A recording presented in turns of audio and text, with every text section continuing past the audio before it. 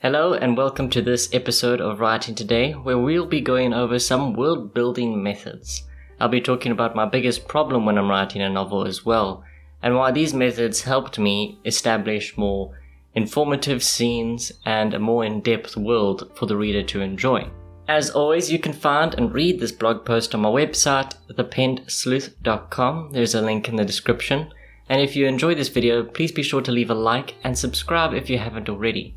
I do videos like this every 2 weeks, and every second week as well. I'll also be doing a book review. With that said, let's get straight into the video.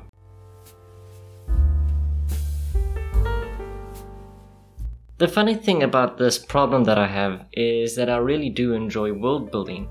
I dream about world building, I plan it out, I write several stories about it, I create complex backstories for my characters, the works. Well, not completely the works, as I'm missing the key element, which is a sort of natural world building element, where events and discussions are had which add to the world's depth. But I only seem to add this when I'm doing the backstories of characters or describing and setting the scene, but there are many opportune moments when I could do a bit more to help the reader's imagination along and to help establish what is going on in the world space as well. I'm not so lost in the plot that I don't take advantage of the slow moments. I do sometimes have scenes I write which add a bit more to the characters and the world space, but not as much as it should. I feel that when I'm editing at least and reading these chapters as I go, I find that many of the pages seem a bit empty, as if something just isn't there. And upon further research, I found it was this element. These world building moments that make a story's world space that much more immersive, exciting, and interesting. And upon researching all these methods and scenes and dialogues that one could create, I realized that I've read these scenes, dialogues, and so on so many times in other stories. Other writers are doing this. They are making sure that they have these world building elements in place. What I'm doing is coming off as more necessary world building rather than that acceptable amount of fluff which allows for a story to really grow in the reader's mind, to really feel as if it's alive. And the funny thing is, the other reason I don't write these scenes is I have a strong aversion to writing them. I feel that if it isn't necessary, I simply glance over them or scan through them and move on. Which is why with some novels which tend to go a bit over the top with these scenes, I tend to frown at, because for me, it's writing something that is unnecessary and thus it is wasting my time, so to speak. I can see the characters, the world, and understand the emotions of a scene, but then these writers will then take it a bit too far, and then I'll start to detach myself from the novel. And that's something that I really deeply wanted to avoid, but in doing so, I accidentally cut out a very important part of world building. So for this video, I'm going to be talking about these 5 building scenes and methods that will help fill that gap, help make a world feel a bit more in depth and alive. And this is definitely for other writers who are just like me, and they are reading their work and they feel everything is just too straightforward, and there needs to be moments where the reader can relax, enjoy, and imagine the world to really get a sense of ambience.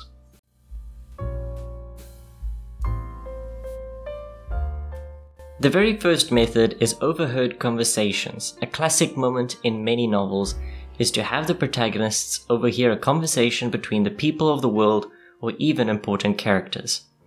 Stories are passed around by word of mouth everywhere, delivering news, giving information about certain people, events, or political situations in other places in the world space. It's easy information to receive, giving your characters and readers insight into what is happening beyond their present location. As an added benefit, one can create news that has changed hands so many times that has been altered by the fears and imaginations of those retelling the story. A broken telephone effect is not only realistic, but it lends a semblance of doubt to what is being told. It could be that the bad news reaches the main character about a certain place or person, but they cannot be sure of how bad the news is. Could it be they are heading someplace far too dangerous for them to consider? Or has the news been made more exciting with a few adjustments by those wishing to tell a more exciting story? Whatever this conversation that the characters over here may be about, it is still a great conversation to include in your book. It could be that they're talking about some casual information, such as news about different places, perhaps the politics of the system, and so on. Or it could be that they are talking about some crucial plot point that needs the main character's attention. In these conversations, emotions can be conveyed, personalities can be shown. In other words, an overheard conversation doesn't have to feel so mundane and boring. It can be made a bit more interesting with clashing personalities, especially if you are writing characters which you'll only see for this moment. In other words, you can make this world building element a lot more fun with unique personalities. Now personally, I find this method the best out of all that I'm going to be telling you, because from this method I feel that the world, which is often populated with faces and figures which you don't really see or feel until they start speaking. In other words, if your characters start hearing these conversations and snippets here and there, the world starts to feel more alive. You can hear the chattering of the populace, you can hear the shouts, the laughter, things like that. Suddenly, every little figure that you imagine in the scene is a living, breathing person, an important part of the world space, fulfilling a role either in society or even in the plot. So to sum up, this is an easy method for world building, and you can have a lot of fun with it as well.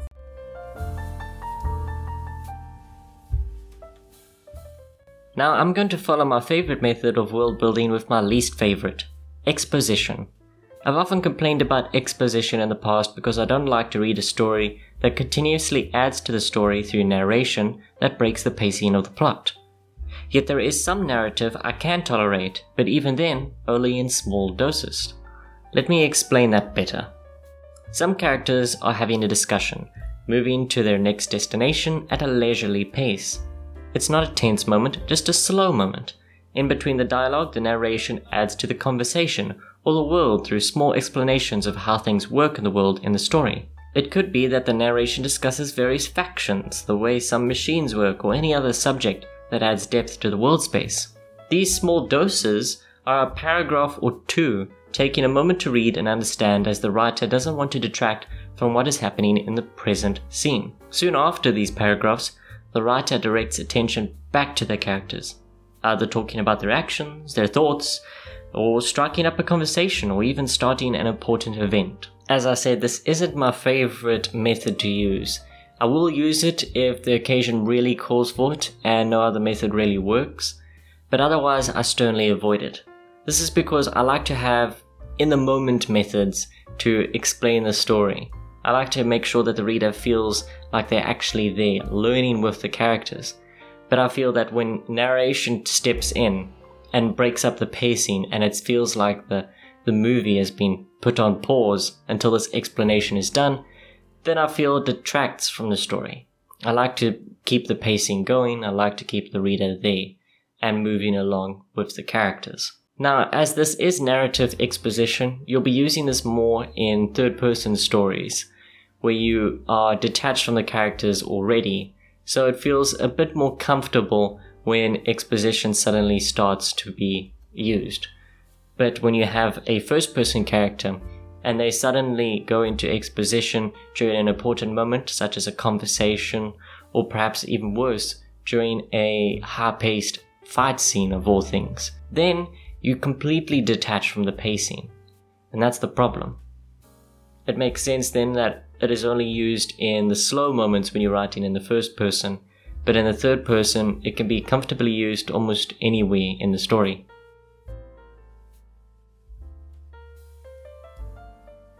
The third world-building element is political conflict. Now, I've done political conflict before, it's always something that I include in my novels, but I don't often make reference to it when I can, which is again another bad thing. Also, political conflict doesn't apply to some novels, but for most, you'll have several factions. It could be more average factions, such as different gangs and law enforcement, or it could be more fantastic, with feuding kingdoms and different magical races. It could be race, religion, ideology, magical preference, hair color, and so on. Factions are created by their differences and conflict arises. Some conflicts are greater than others. from their words to their actions.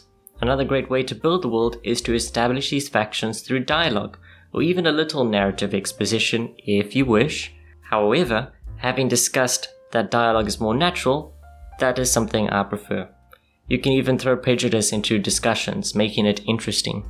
Yet, political conflict should always play a part in a large world space. That is because there will always be conflict, a clash of cultures and ideologies.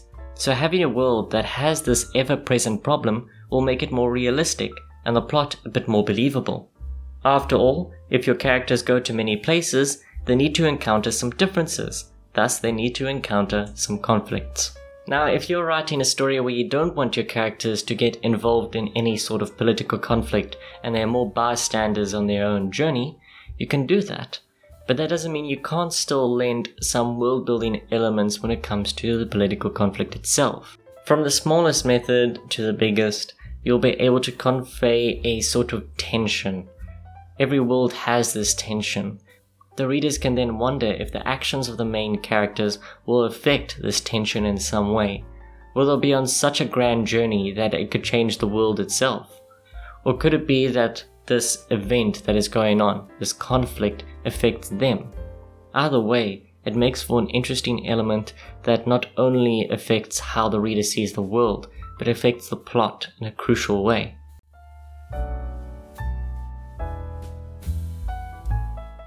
Fourth on this list is mannerisms and traditions. The beauty behind the differences between cultures is that each one is valid and interesting. It is ridiculous to assume one is the norm when for many people it is unusual and foreign. Thus, people all over the world celebrate each other's cultures by experimenting and perhaps even taking them up in their personal life, from the way they sit to the way they eat to complete changes in their lifestyle.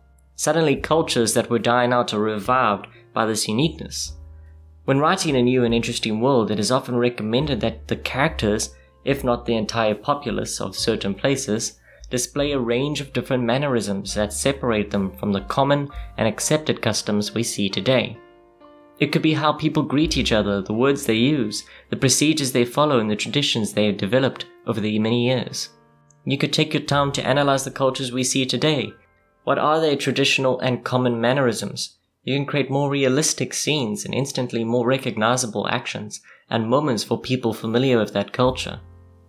Of course, you can do something similar if you are creating a fictional world space. You can use your research to develop an array of customs that characters take part in their daily lifestyle. These customs can even pertain to the law, where some actions that may seem casual and unassuming are actually deeply insulting or even illegal. Now, when I'm creating an entire fictional world, I like to take a lot of inspirations from real life. I think about the aesthetic of the world I'm trying to create, and I look at similar aesthetics that have been established in our world. In some cases, there will be great similarities where I feel that one culture really captures the aesthetic that I'm going for. Or it could be that nothing in this world really fits what I want, so I then have to use my imagination to fill in the gaps, but still taking bits from here and there to give some familiarity to this new world space. That's something I always want to include in my novels because I want the reader to attach themselves to the world space and the characters, to feel that they recognize and relate to what is happening. These are small touches and they make a world of difference, forgive the pun, and it is something that I do recommend that you try out if you wish to create a more fictional culture for yourself.